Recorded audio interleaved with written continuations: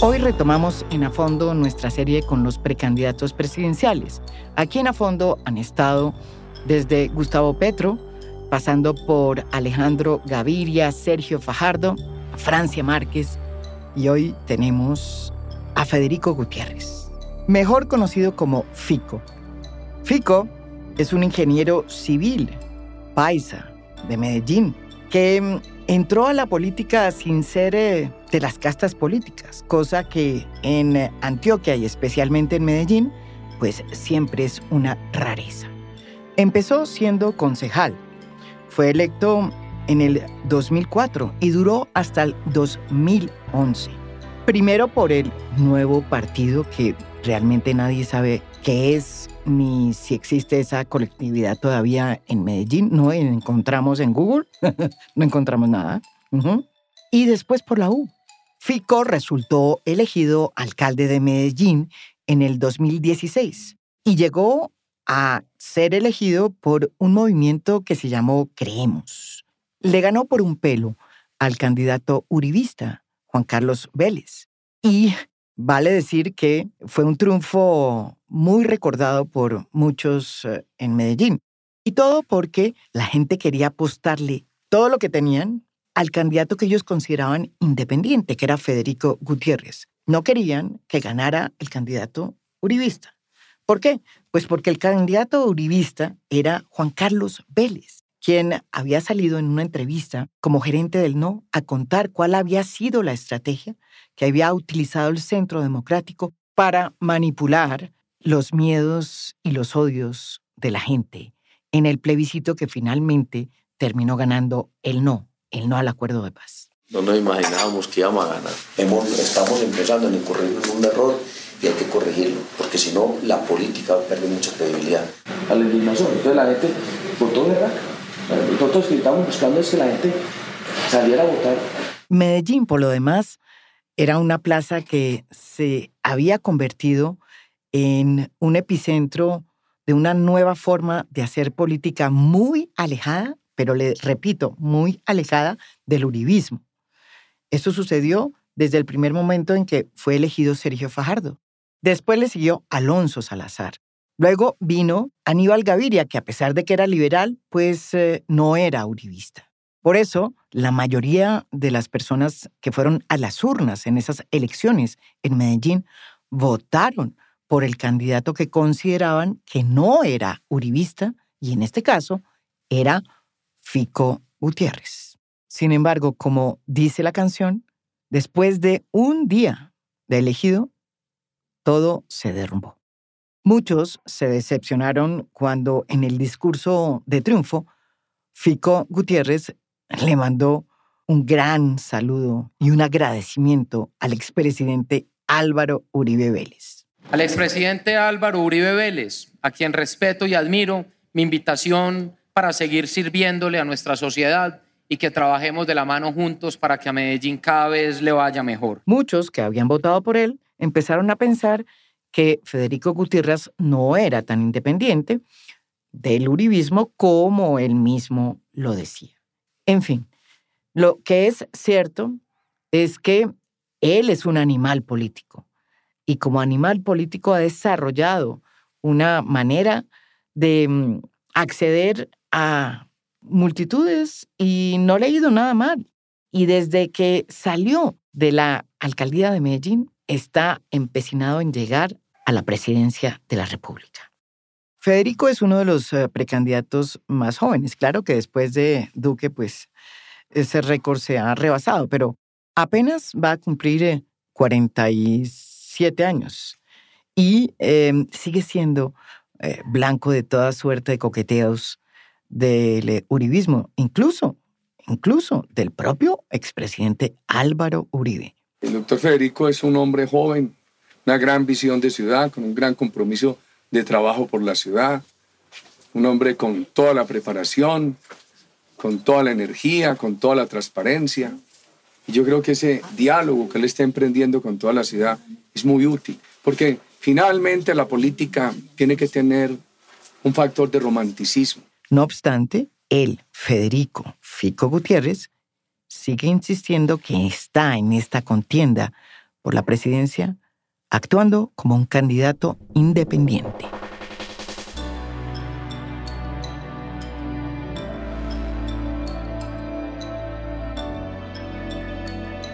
Hoy en A Fondo tenemos de invitado muy especial a Federico Gutiérrez, uno de los precandidatos que debo decir más está abierto al diálogo, a discutir con distintos, con diferentes. En eso hay que ser muy justos y reconocerle que eso sí tiene Federico Gutiérrez. Bienvenido, Federico. Te agradezco mucho la invitación. Se lo voy a preguntar de manera directa. Usted es, como dicen, el gallo tapado del expresidente Álvaro Uribe. Y se lo digo porque hay candidatos o precandidatos como Alejandro Gaviria que ha dicho que no se mete a trabajar con usted porque representa a la derecha. Y eso en estos términos significa, pues, cercanía con Álvaro Uribe. Pero ¿sabes qué? Es que, a ver, yo creo que inclusive Alejandro equivoca en eso. Es como ayer cuando no fue al debate, dijo que no iba al debate, que porque ahí eran candidatos de derecha. Pues si son candidatos de derecha, pues hubiera ido a debatir. Pero uno lo que no puede hacer es no dejar de debatir. Es que estamos en democracia. A nosotros no nos puede pasar lo que pasó en Nicaragua ayer. Pero, o sea, aquí lo que hay que mantener es la democracia. Y puede haber debate y claro, podemos estar de acuerdo o podemos sí. estar en contra. Tú y yo podemos tener diferencias seguramente en algunos temas, pero nunca ha faltado el respeto. Y siempre hemos hablado y siempre hemos estado ahí. Y yo creo que así tiene que ser. Es que lo malo no es eso. Sí, es cierto. Entonces, Alejandro debió haber ido a pesar de que fuera, considerara que eran de derecha, pero básicamente lo considera porque sí cree que hay un apoyo tácito del uribismo a cualquiera de esos candidatos, pero sobre todo a ti. Pero mira, eso se desvirtúa de una forma concreta. Sí. Y es, primero, ellos tienen su propio proceso interno, que es la consulta o la encuesta que van a hacer del Centro Democrático. Uh-huh. Mal haría yo hablar de un proceso o de un partido del cual no hago parte. Entonces, ahí está. Otra cosa es que yo tenga respeto, que yo realmente, así no haga parte del partido, haya tenido contacto con una persona como Álvaro Uribe, con varias personas de allá. Claro. Pues eso está bien. Obvio. Es que yo no tengo problema en eso. Es más, hay que esperar que ellos definan su proceso y cuando definan su candidato o si van o no van, pues ya miraremos también qué pasa de ahí en adelante. Te cambio la pregunta. La posibilidad de que en el futuro haya algún tipo de alianza con el Centro Democrático, incluso con o el candidato, pienso que de pronto es la candidata o el candidato que escojan, ¿alguna posibilidad de relación o de alianza es posible, es factible? Claro que sí. Yo no me adelanto hasta que no tengan el candidato. Pero también te lo digo de forma clara. Si hay personas del Centro Democrático, o del Partido Verde, o del Partido Liberal, o del Partido Conservador, o de Cambio Radical, o de la U, o de varios sectores que quieran apoyar nuestra candidatura, acá son bienvenidos. Eso sí, aquí los únicos que no son bienvenidos son los corruptos y los violentos. Y yo no entro hoy en esa superioridad moral de creer que uno es el único bueno. Yo creo que hay gente muy buena en este escenario político, en todos los sectores ideológicos. Creo que hay gente muy buena. Y yo sí siento que el país está cansado de esa discusión de que si derechas, que si izquierdas, de que si el uno, que si el otro. Yo no tengo ni un discurso ni de odios ni de lucha de clases. Aquí yo respeto gente buena que está en diferentes escenarios políticos y que tampoco está en ningún partido. Y sobre todo nuestra alianza es con el ciudadano. Entonces sí, a mí tratan de decirme entonces, que es que usted, entonces ya dijeron que usted es el candidato de Uribe. Pues yo no sé quién dice eso, o sea, lo dice mucha gente, pero pues eso le tienen que preguntar a él. ¿Sabe quién lo dicen? Yo no he hablado con Uribe porque Uribe no habla conmigo, pero con los uribistas sí, los uribistas dicen, a nosotros nos gusta mucho Federico. Pero igual, no. ¿Por qué?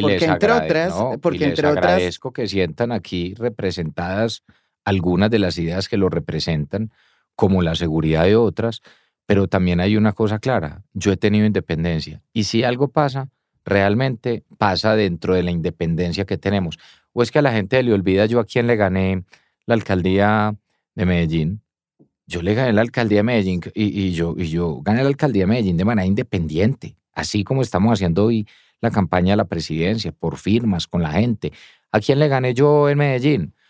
al candidato del Centro Democrático, al candidato de Sergio Fajardo, al candidato de todos los partidos, y yo gané. Y eso me hizo enemigo de todos esos sectores, jamás. Yo sí tengo una cosa clara, mantengo mi independencia, voy por las firmas, las vamos a conseguir, y a partir de ese momento, sectores que se sientan identificados con nuestra propuesta, acá son bienvenidos, porque tenemos que construir con Colombia, y no solo de un sector ideológico, de muchos.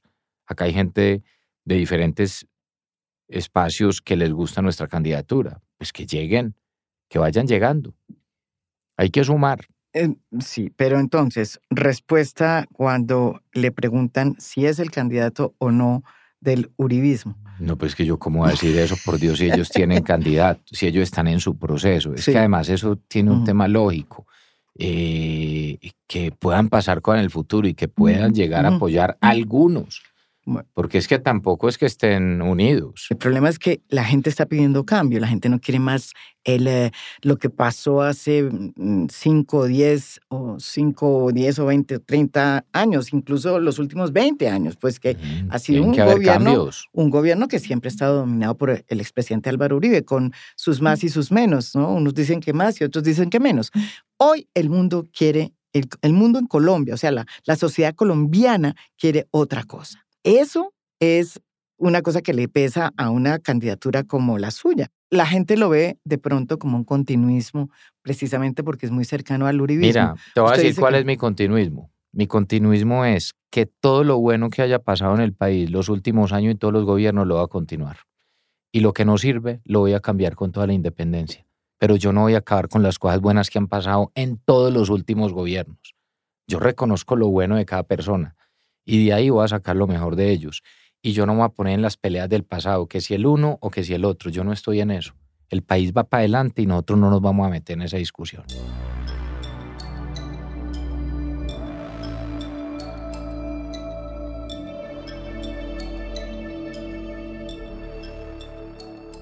Usted decidió presentarse como precandidato presidencial junto con otros 2 exalcaldes que también además dicen hoy que son independientes.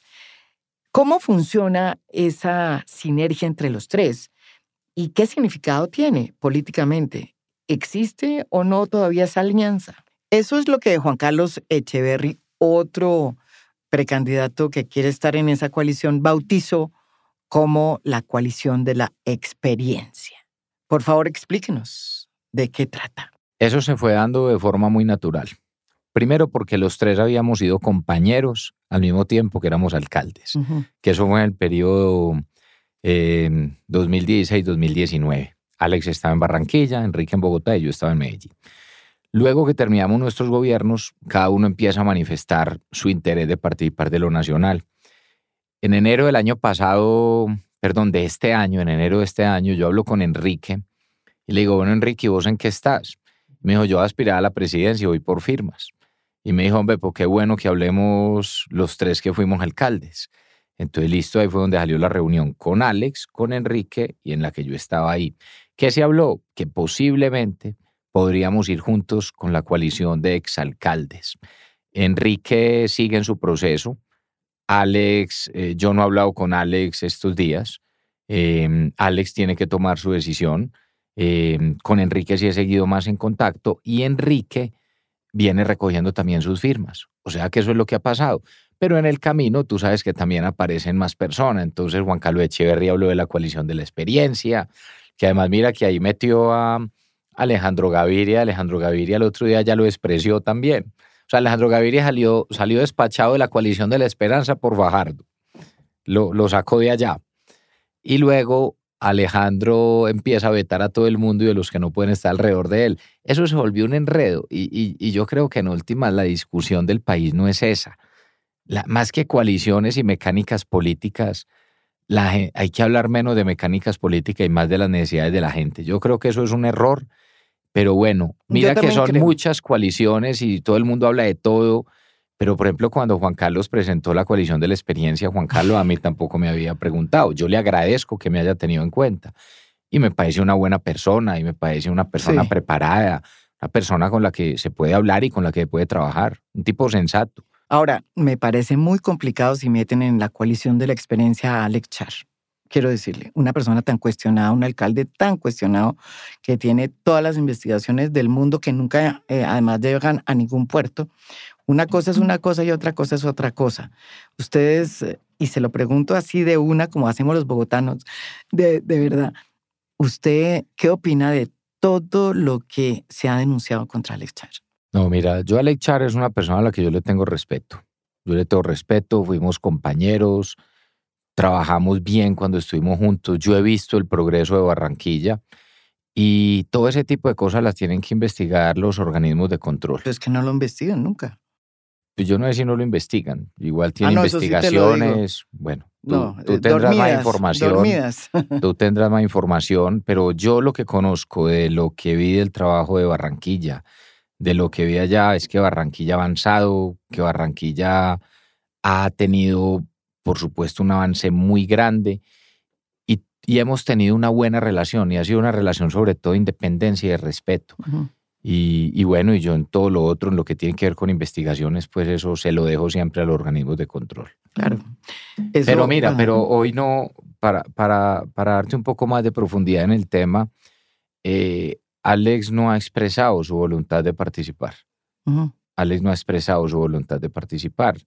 En su momento, cuando yo le pregunté a él si él iba por firma o por partido, él siempre me dijo, Fico, es que yo no sé si voy o no voy. Realmente eso fue lo que me dijo en esa reunión de marzo de este año. Y en los últimos meses, pues no ha habido contacto. Esperemos que él sea el que tome sus propias decisiones. Y aquí no se ha definido realmente si se va o no a una consulta en marzo. O sea, mira que tú me has hablado de dos momentos. Una que fue la de exalcaldes. Sí. Otra ahora que es la de la experiencia que planteó Juan Carlos Echeverry. Y la de la experiencia, inmediatamente él hace la propuesta. Cuando él le tira el salvavidas a Alejandro Gaviria, pues Alejandro Gaviria lo que hace es que chuza ese salvavidas, o sea, lo pinchó.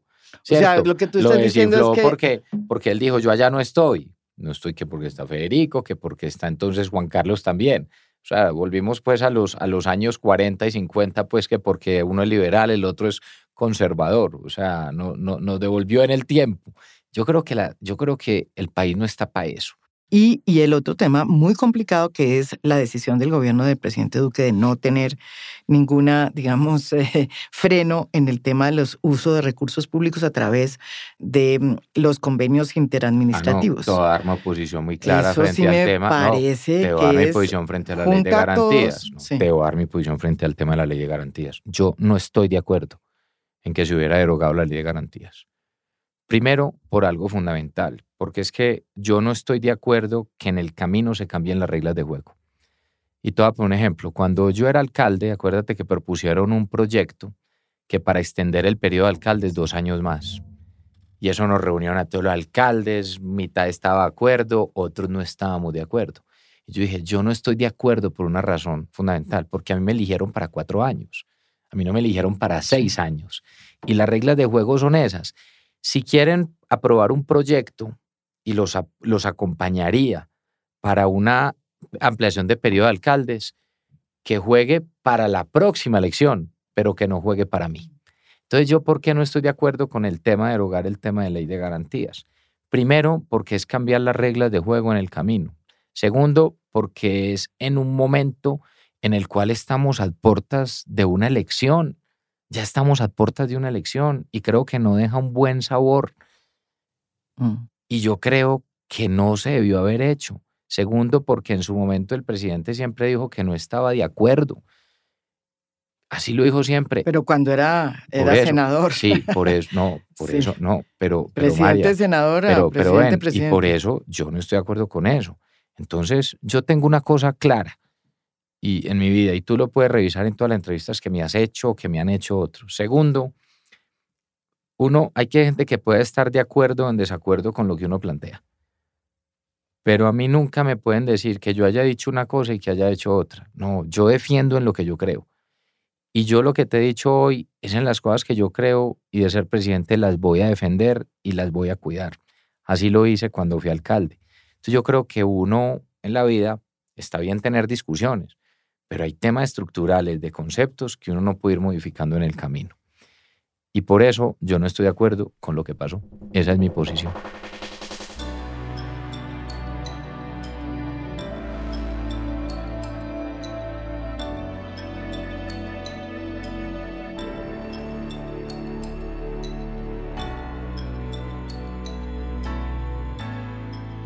Usted dice que no es un candidato de derecha. Entonces, hablemos de cosas que tienen que ver precisamente con esclarecer esos grises. ¿Usted estaría de acuerdo, si es presidente de este país, en primero hacer una reforma agraria, en rescatar, por ejemplo, todo el punto 1 del Acuerdo de La Habana, la reforma rural integral, que en este momento está totalmente archivada, si llega a ser presidente? Yo te voy a decir algo. Yo siento que si nuestro país tiene una oportunidad de crecer y salir adelante de una manera diferente como le ha venido siendo, es a través del campo. Mira, Pero de 22, ¿cómo pero a mira, través te del digo, campo? Sí. 22 millones de hectáreas que pueden servir en términos de producción, y hoy estamos y mucho utilizando 5.6 millones. Ahí hay un tema En estructural. ganadería extensiva. Pero no, espérate que, no, pero ven, te cuento una cosa. No solo en ganadería extensiva, en muchos que otros. no están utilizando porque solamente se dedican a No, ganadería extensiva. no, ni siquiera. Sino que son hoy tierras completamente improductivas por varias razones. Una de ellas, la inseguridad física y la inseguridad jurídica. Segundo, el alto grado de informalidad que existe.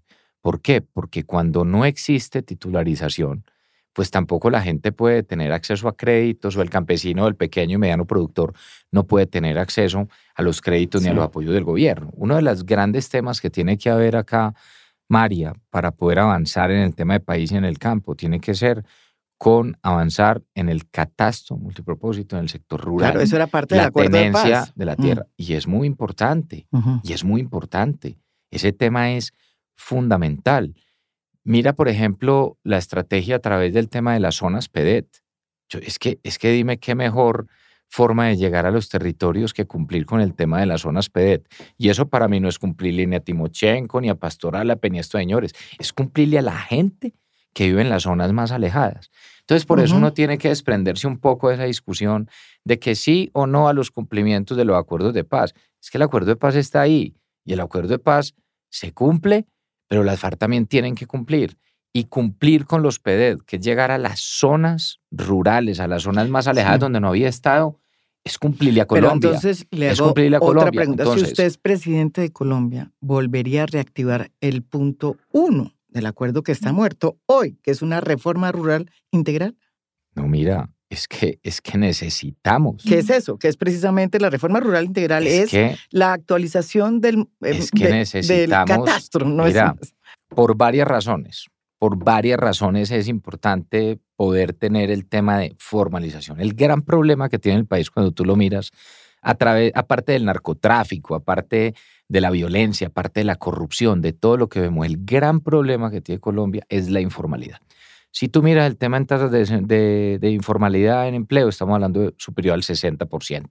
Si tú miras por qué no se desarrolla el país de manera clara en el campo, es por la informalidad, porque no hay titularización de la tierra. Y eso es un tema importante. Y porque no hay solo una pensar, concentración de la tierra también. Precisamente por eso es el acuerdo del punto 1, porque establece la creación de un fondo de 3.500.000 hectáreas, ¿sí? De las cuales no hay ni siquiera, 800 todavía, para precisamente que la gente que no tiene tierra la tenga. Pero ven que ahí hay otra discusión. Es que la tenencia de la tierra es importante, pero más importante aún es la productividad de la tierra. ¿Cuántas veces no hemos visto en tantos procesos y en tantos momentos del país en el cual se recuperan tierras, por ejemplo, para personas desplazadas y se les devuelven sus tierras? Eso es importante. Si hay que devolver la tierra a la gente que le quitaron, venga de donde venga, pero no solo basta con devolver la tierra. Y ese título tiene que servir para acceder a microcrédito. El Estado tiene que llegar con créditos blandos, pero también con asistencia técnica. Es que no es solo la tierra, es la productividad de la tierra. Y hay un tema clave si queremos reactivar el campo. Nosotros hoy tenemos en la balanza, hay más importaciones que exportaciones. Sí. Tantos TLC que hemos firmado y la oportunidad está en el campo. Tenemos la misma base de participación de exportaciones con respecto al PIB que hace 50 años. Estamos estancados. Vamos a aprovechar el campo, pero para exportar. Claro, pero para exportar privilegiando a los grandes inversionistas o a los campesinos que también se quedaron sin tierra por el conflicto. No, Esa es es que tú tienes que integrar a los dos, María. Tú necesitas grandes capitales de parte del gobierno que haga un gran trabajo a través de Finagro y de todas las entidades que tenga que hacer.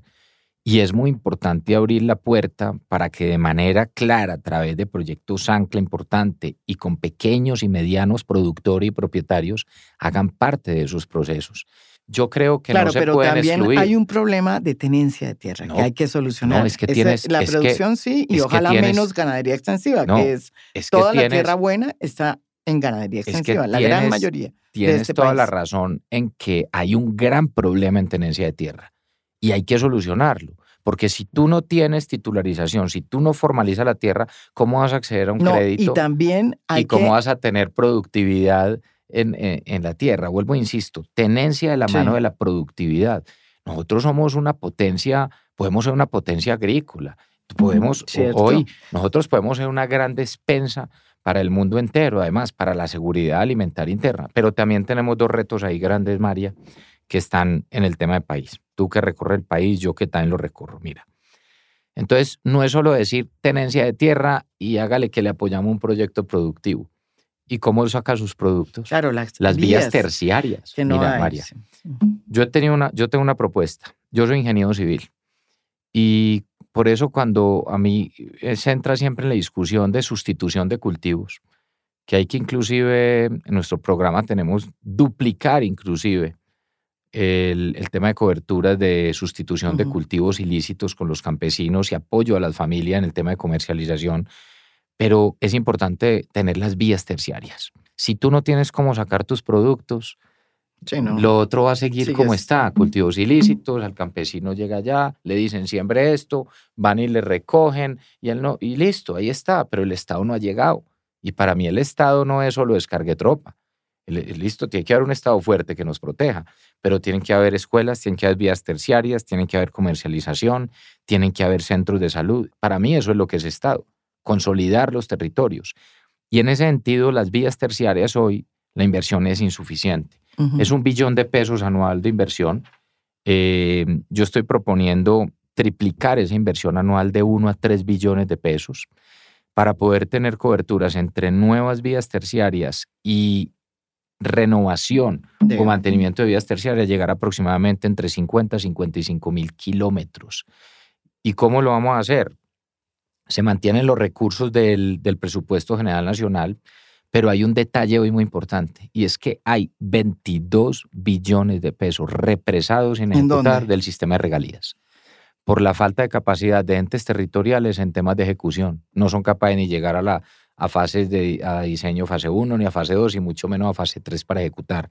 Vamos a brindarle la asistencia técnica a alcaldías, departamentos, entidades territoriales para priorizar proyectos y que vayan de la mano de proyectos productivos. Entonces, María, campo, lo que tú has dicho, estoy de acuerdo que tiene que haber titularización, estoy de acuerdo que tiene que haber productividad, que tiene que haber apoyo técnico, apoyo financiero y que tiene que existir vías terciarias y tiene que existir también seguridad.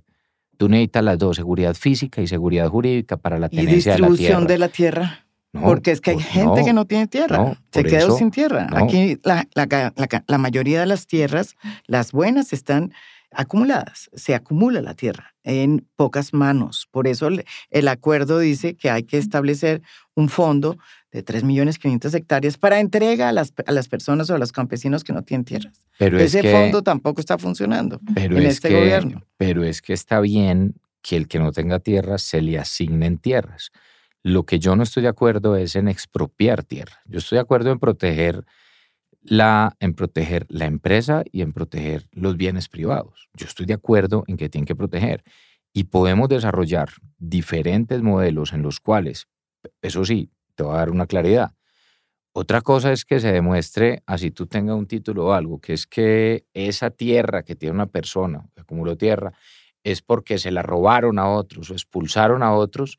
Pues ahí sí, olvídate. O sea, en eso no hay discusión. No podemos entrar es en la discusión de expropie tierra para repartirla. Eso no genera nada bueno. A través de los procedimientos legales tú tienes que ver es cómo fue la adquisición de esas tierras y definitivamente a quién le han pertenecido. Otro tema que falta, sistemas de riego. El DRI, como lo que hacía López en su época. Pues mira, te digo una cosa, hace poco estuve en Tolima, en Lérida, Tolima, mirando cómo tierras que estaban completamente abandonadas, donde inclusive están en temas todavía legales y donde hay pequeños y medianos propietarios, y donde lograron fue asociarse y a través de un proyecto ancla asociativo con una inversión privada logran tener hoy una buena rentabilidad y como en un año pudieron recuperar las tierras y tienen sembrado más de 1.000 hectáreas, por ejemplo, en temas de arroz. ¿Y cómo lo pudieron hacer? Porque allá, en 1950, justamente, crearon un buen sistema de riego. Y después López Miquelsen trató de hacer el DRI y no pudieron. Pero hay una tradición, pero una mira, tradición del DRI. Tú vas y miras el tema de los sistemas de riego, de cómo funcionan para la zona rural. Pero entonces, mira, yo creo que estamos de acuerdo en que el campo es una prioridad.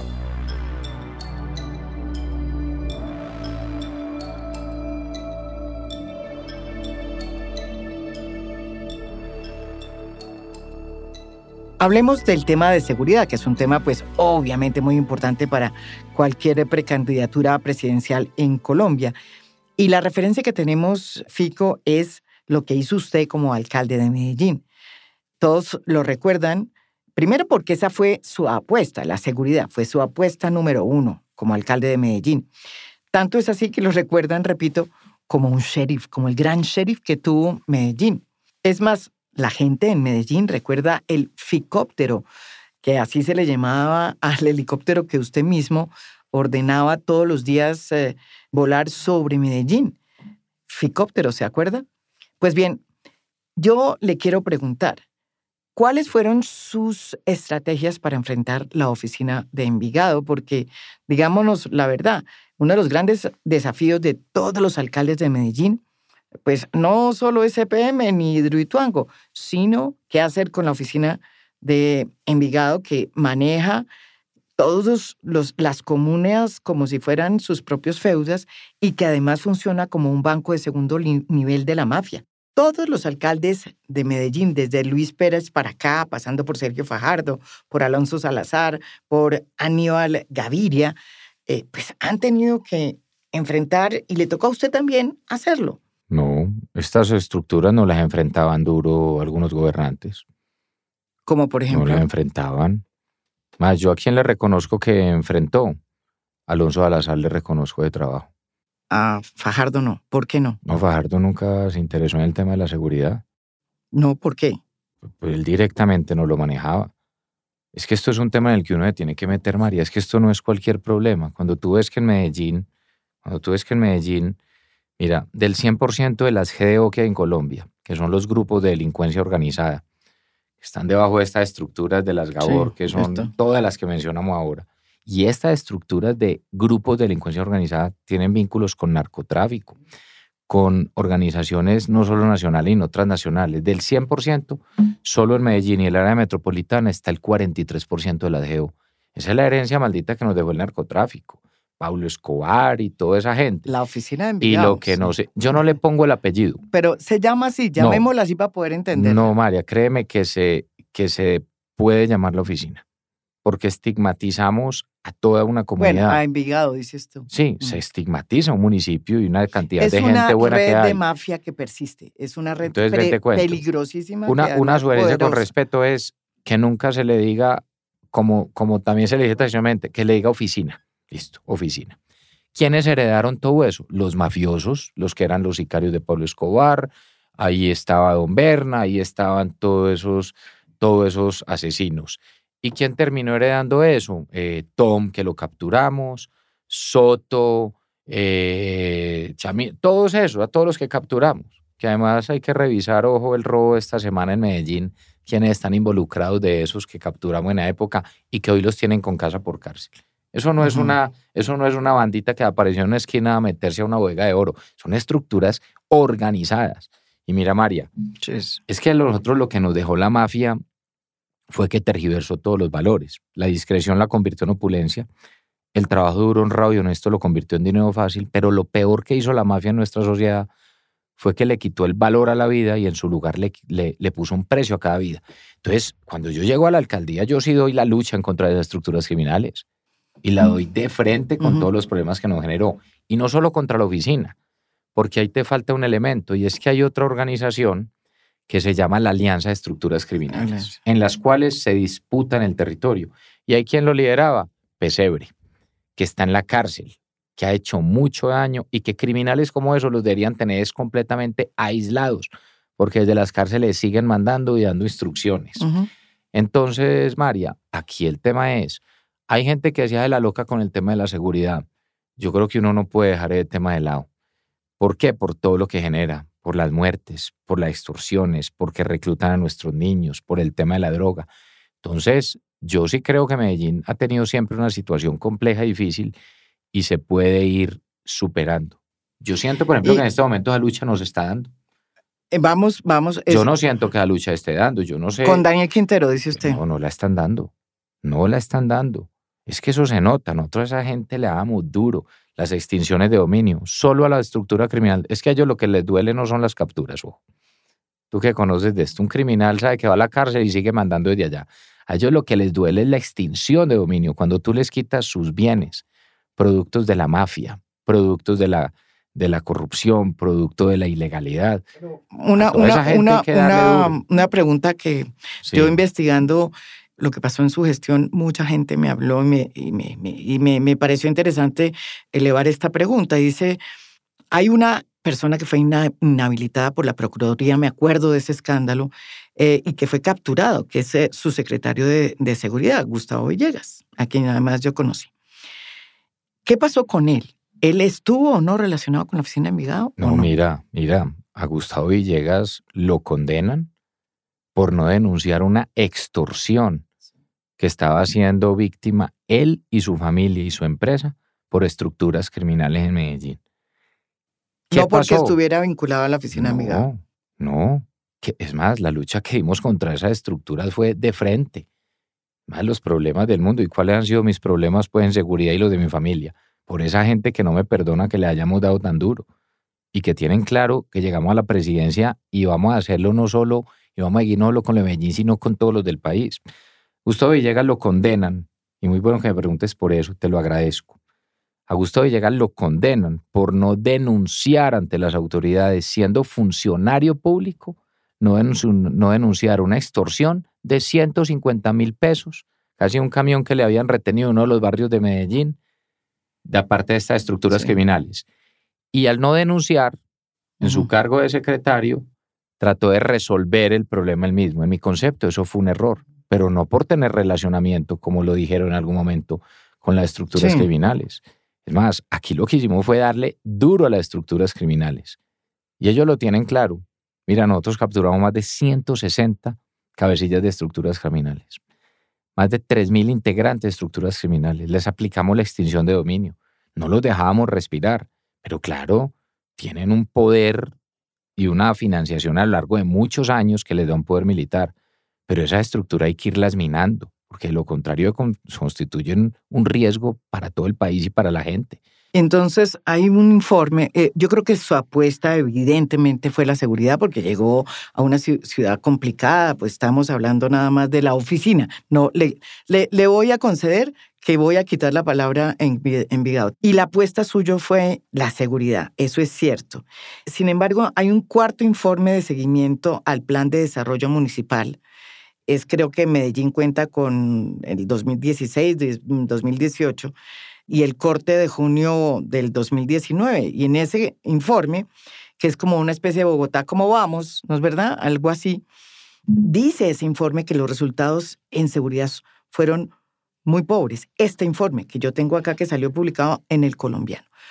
Pues es un informe, primero que todo, que no se basan en la realidad y en los datos, porque las cifras son totalmente diferentes a lo que dijo dice este informe en ese momento. Te pongo un ejemplo. Entonces dicen que aumentaron los homicidios, ¿cierto? Sí, eso Falso, es lo que dice. Falso.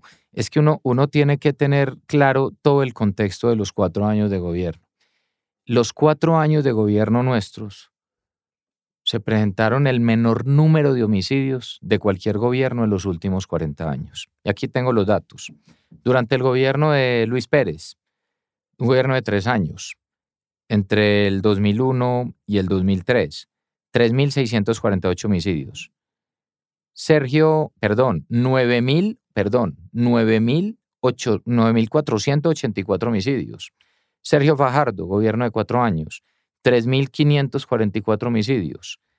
Alonso Salazar, 6.904 homicidios. Aníbal Gaviria, 3.330 homicidios. Y en el gobierno nuestro, 2.353 homicidios.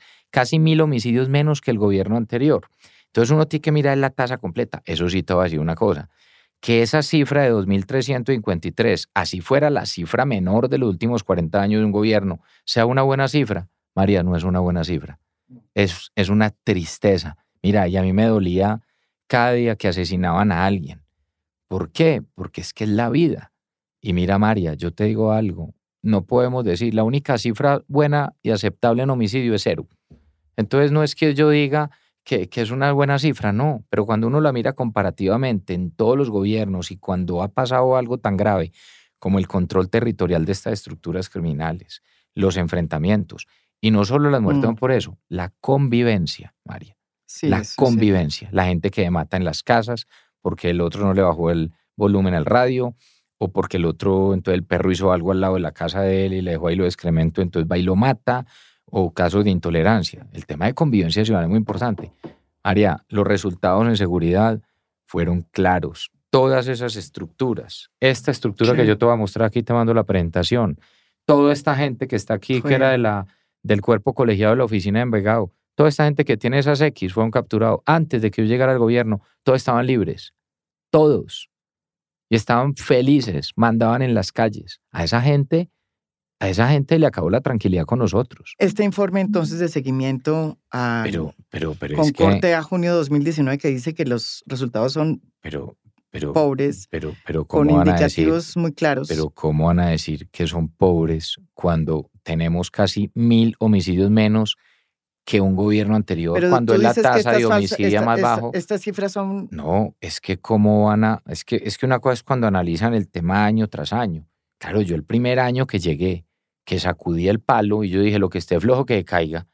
Y si esta gente vive tan tranquila, estas estructuras criminales, pues yo les voy a poner el tate quieto. ¿Y qué pasa cuando tú tocas a esas estructuras criminales?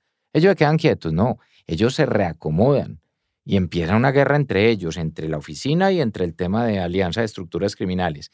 Y ese primer año y segundo año, mientras nosotros dábamos esa consolidación, aumentaron homicidios por combate entre estructuras criminales. Pero la estrategia fue funcionando y a partir de ese punto empezamos a disminuir homicidios. Y uno tiene que hacer el análisis, es completo, no solo de un año, sino la estrategia de gobierno durante 4 años. Y los resultados son claros. Y aquí tengo otras cifras. Imputaciones por homicidio, que es que el sistema judicial también es muy importante en esto. Nosotros teníamos, cuando recibimos en el 2016, 250 imputaciones por homicidios. Las dejamos en 490, trabajo articulado con fiscalía y con jueces. Porcentaje de esclarecimiento de homicidio. En el 2016 era el 16%, lo dejamos en el 24%, que tampoco es una buena cifra, porque uno de los temas más importantes es la articulación que tiene que dar entre fiscalía y justicia, que es fundamental también. Desplazamiento forzado intraurbano. Te voy a poner aquí un ejemplo. 2016, 5.800 desplazamientos intraurbanos. Y la nuestra, una reducción de más del 50%, 2.276. ¿Que eso es bueno? No, tampoco es bueno, porque es que a nadie lo pueden sacar de sus casas ni de sus barrios. Pero sí hay unos efectos en términos de seguridad donde si tú vas y le preguntas a la gente en los barrios de Medellín, la gente te va a dar tu opinión también como ciudadano y es si vivieron más tranquilos o no durante nuestro gobierno. Y seguramente te van a decir que sí.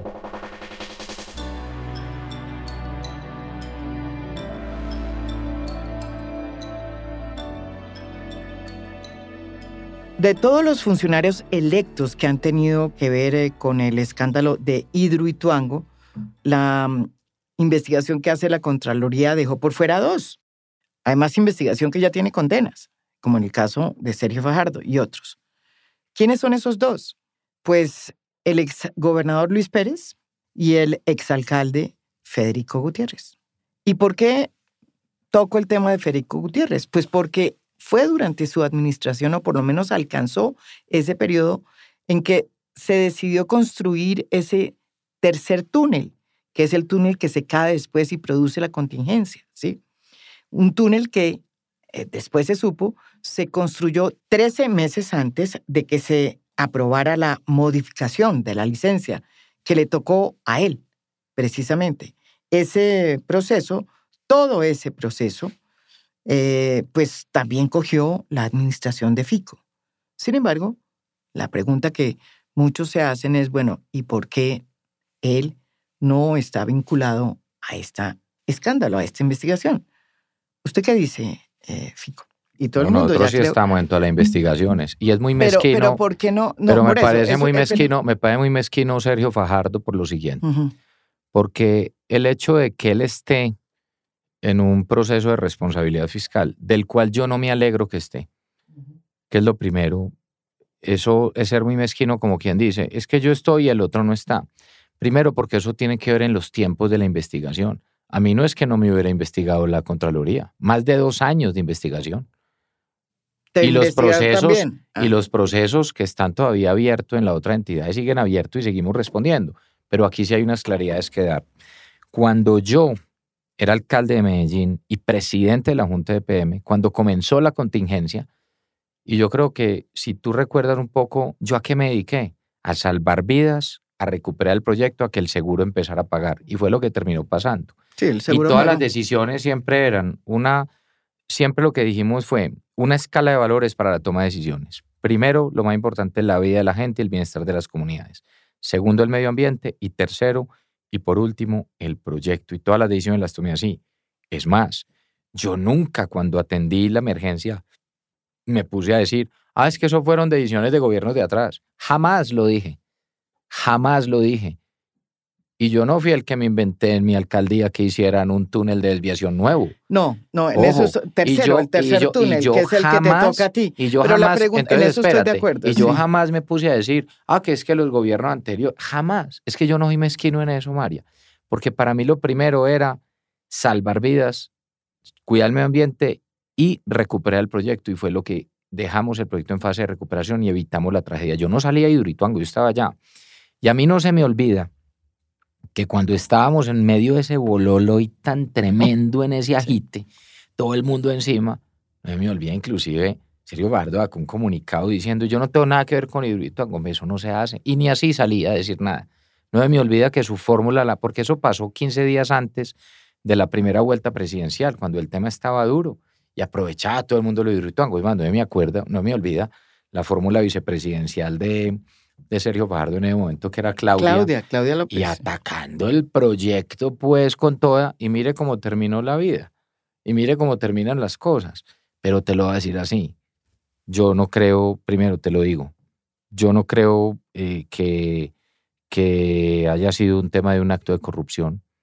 Yo no creo y estoy convencido de que Sergio Fajardo es una persona honesta. Yo no soy mezquino.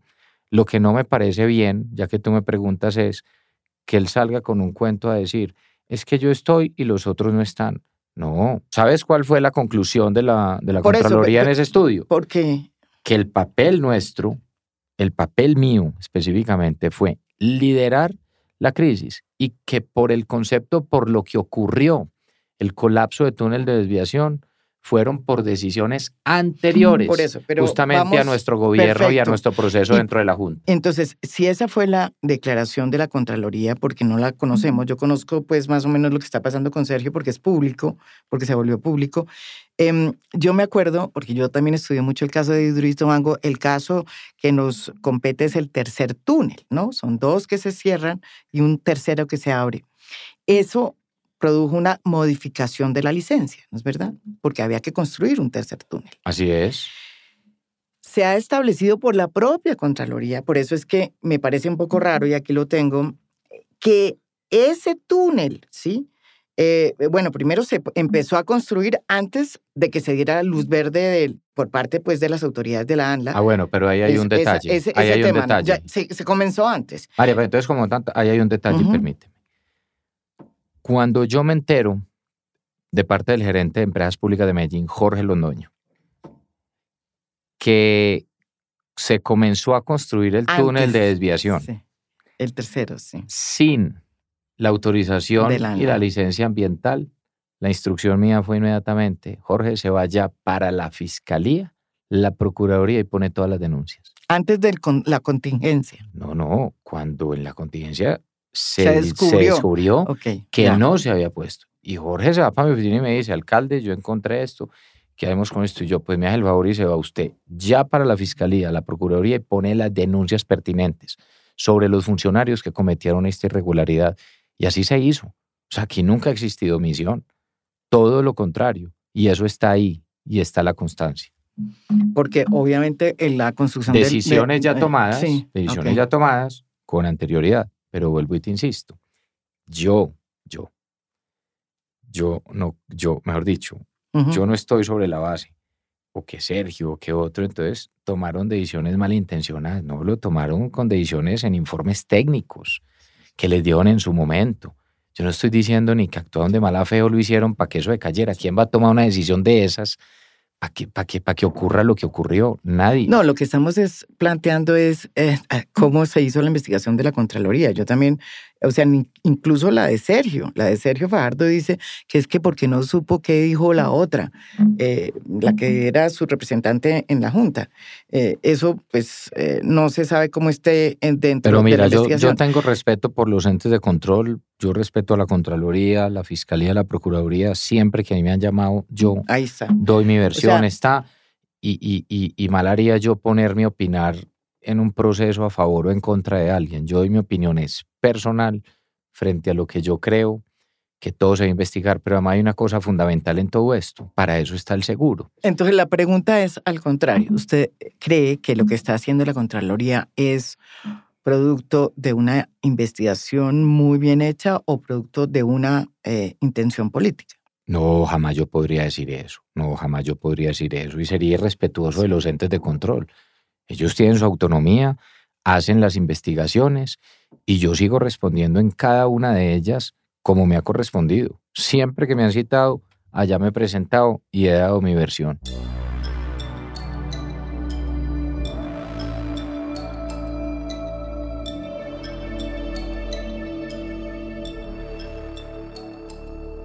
Bueno, ya que usted está hablando de los otros precandidatos así tan tranquilamente, yo le quería preguntar, ¿cuál es su opinión de la candidatura o precandidatura de Gustavo Petro, que es el que está liderando las encuestas?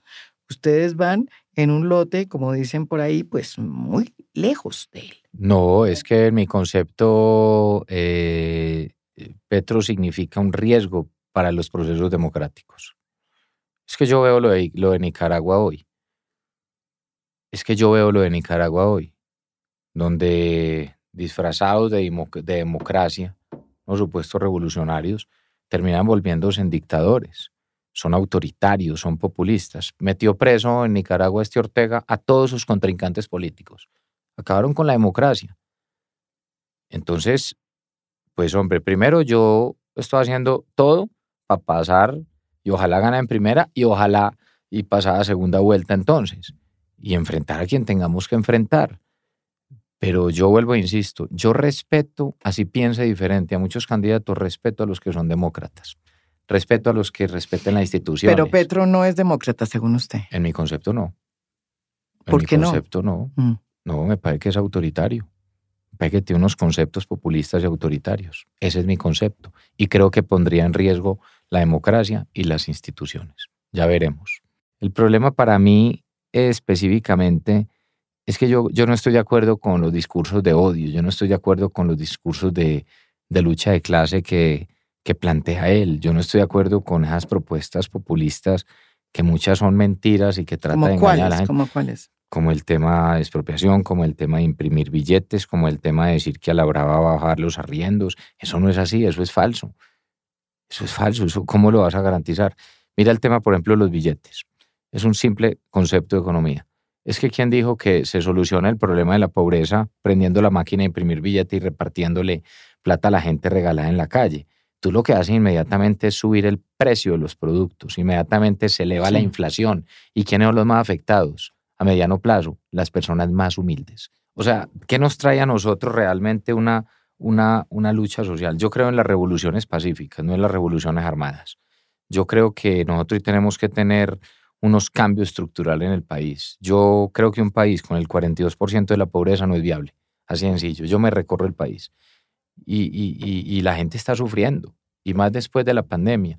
Pero yo no creo que la forma sea entonces que las personas que tienen quitarles todo que para repartirle a otro. Al contrario, lo que hay que hacer es generar más riqueza, generar más oportunidad, eso sí, que haya buena redistribución. Lo que tenemos que hacer es cerrar la brecha social.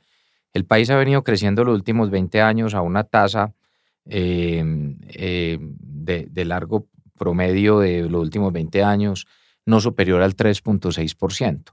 Para que podamos generar más empleo, para que podamos generar más riqueza, el país tiene que crecer como mínimo por encima del 5%. Tenemos que aumentar la base exportadora, tenemos que tener infraestructura, tenemos que tener buena educación. Pero esto no es decir, quítele a unos para entregarle a otros. Eso es, entonces es casi que la igualdad a la baja. Es todo el mundo pobre, no, al contrario, tiene que haber una igualdad a la alza. Yo por eso sí creo que la gente está mamada o estamos mamados de la corrupción. Pero cuando usted dice que estamos mamados de la corrupción, y es cierto, uno dice, bueno, y entonces en esa coalición de la experiencia entra una persona que tiene muchísimas investigaciones por corrupción, que es Alex Char. ¿Eso cómo se entiende? Pero es que estás mencionando inclusive a Alex, y Alex no ha entrado ni ha definido si va o no va.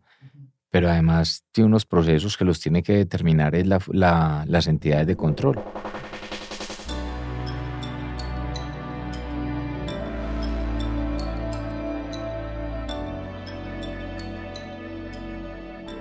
¿Usted qué opina de la candidatura de Alejandro Gaviria? Mira, yo te voy a decir la verdad, como siempre. Yo la recibí con ilusión. ¿Sabes por qué? Porque cuando yo fui alcalde, él era ministro de Salud. Y tuvimos una buena relación en lo personal y en lo profesional. Nos tocó trabajar un tema muy fuerte que era cómo salvábamos a Sabia Salud, que era la EPS mixta en Antioquia. Estaba en graves problemas. Y cuando Alejandro sale de la Rectoría de los Andes para decir que aspira a su candidatura, a mí me alegró porque yo creo que en la medida de que tengamos gente muy buena en el debate, el que gana es el país y la democracia. Entonces, yo siempre creí que Alejandro iba a salir, era, como él lo dijo, un debate respetuoso, de ideas, de respeto por las ideas de los demás. Y Alejandro salió, fue a darle a todo el mundo. Entonces empezó con Fajardo, luego siguió conmigo, luego cogió a Echeverry, luego habla del otro, y ese no es el Alejandro que yo conozco. Porque es que Alejandro no es así. Entonces yo lo que creo es que la política no lo puede cambiar su esencia. Tú no puedes dejar de ser quien eres. Y tú mañana, entonces María Jimena entras, te dices, me voy a lanzar y voy a arrancar. Tú vas a seguir siendo la misma de siempre, listo. Y así estemos de acuerdo en unos temas, en otros no. Pues lo que Alejandro no podía haber hecho era creerse a través de un aura y una superioridad moral, atacando a todo el mundo y diciendo pues que el único bueno es el que esté alrededor de él. O sea, el que esté alrededor de él se santificó. No, yo no creo en eso. Yo no creo en eso. Él arrancó de una atacando muy duro a Sergio Fajardo cuando eran amigos. Un día habló bien de mí, que era lo que él pensaba de mí. Y habló bien. Y como lo cogieron unos amigos de la decirle, ¿usted cómo le ocurrió hablar bien de Fico? Entonces él creyó que al otro día en otra entrevista la empataba hablando mal de mí. Eso es como que meto un gol aquí, meto un gol allá. Y lo que dijo fue que eras un candidato. No, que eras eso el no, candidato. eso a mí no me importa. A mí lo que sí me dolió fue que hubiera dicho que porque a mí, que porque me preocupa la seguridad, soy un estilo de facho. Mira, yo facho no soy. No me gusta hacer énfasis en la seguridad, como la seguridad era el último tema de la sociedad. Eso sí me parece facho, si se quiere. Y yo creo que tú, que me conoces un poco, yo facho no soy. Es que eso es un concepto, me parece muy despectivo y muy agresivo y muy violento. Yo no soy facho, yo sí defiendo a la gente. Y la gente en las calles, independiente si es de izquierda o derecha o de centro, a nadie le gusta que lo roben. O sea, eso no es ser facho. Y a mí me parece que Alejandro en eso se confundió y se enredó solito. Y ahí está, ahí quedó en el limbo. Entonces, según él es el único bueno y yo no creo. Yo creo que él es una buena persona. Yo creo que es una persona honesta, yo creo que es una persona capaz, pero me parece que ha tenido unas incoherencias muy grandes desde que anunció su candidatura y que realmente no ha sido claro con la gente. Él tiene el apoyo directo de César Gaviria, el Partido Liberal. Pues hombre, acéptelo. ¿Por qué tiene eso? Acéptelo. ¿Y Pero si le a da usted le tanta, gusta pero si le da ese tanta apoyo? vergüenza, porque así los acepta para que le recojan sus firmas y todo en el país y toda la mecánica que tiene en todo el país y después dice que no, mire, es que uno en esto tiene que ser claro. Mira, yo tengo buena relación con varias personas del sector liberal, no tengo problema. Si algún día deciden estar acá y definimos unos compromisos claros en los cuales el país va hacia adelante en unos temas, es una discusión diferente, porque tiene que ir de frente a la gente. Por Tiene que ir de por frente a la eso gente. yo espero que haga lo mismo cuando los char digan que van a votar por usted. Ah, no, y es que no tengo Ujú, problema también en decirlo. ujú. Pues es que si es así, que si ellos toman una decisión, pues ya miraremos, pero es que yo no he hablado con ellos No, por digo ese yo por tema. decir luchar por los clanes No, políticos. tengan claro, Todos los clanes María, políticos aportan su voto a cambio de una cuota, incluido el de César Gaviria. O la sea, así funciona alianza, la la política. alianza más importante de nosotros es con la gente, y a eso estoy dedicado.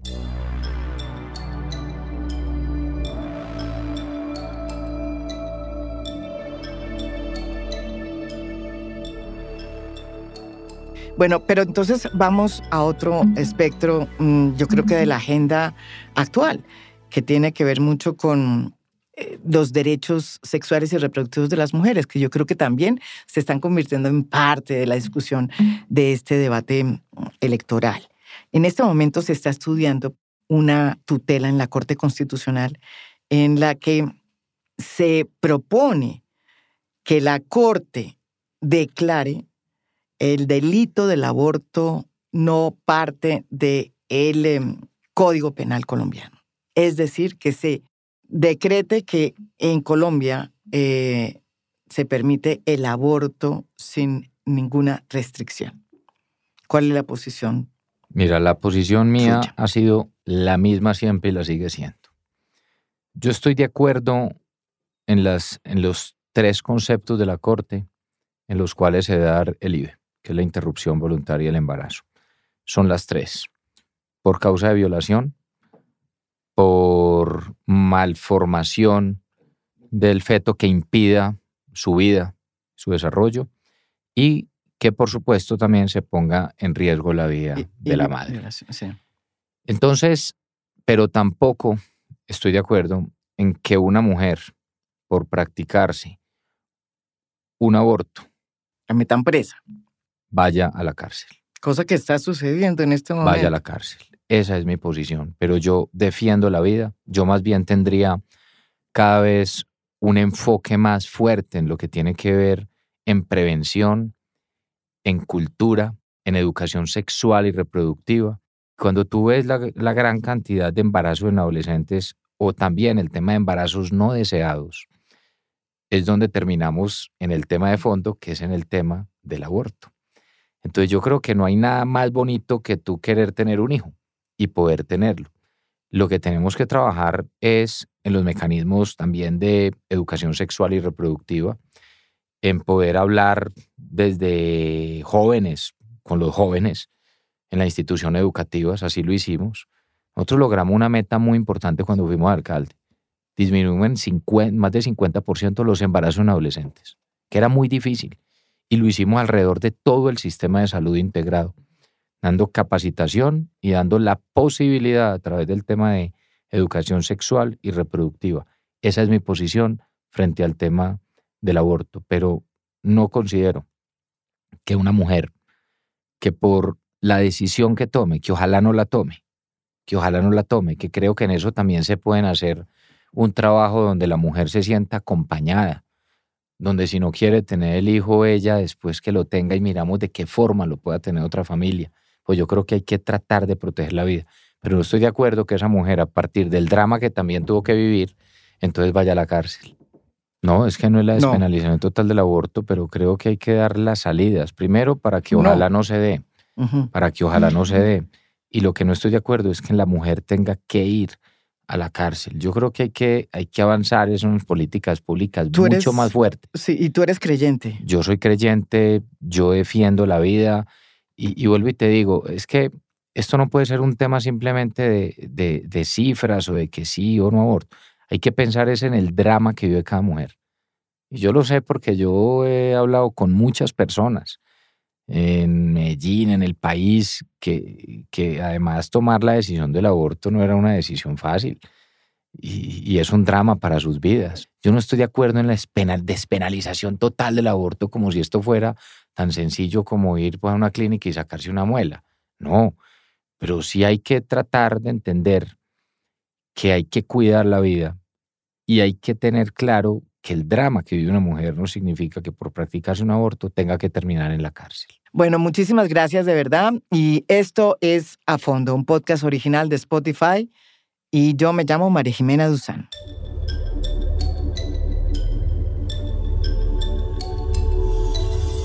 A Fondo es un podcast original de Spotify. Producción general, Lucy Moreno.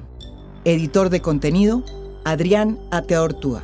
Editores de audio, Cristian Leguizamón y Audio Factory. Música original del maestro Óscar Acevedo. Gracias por escuchar. Soy María Jimena Duzán.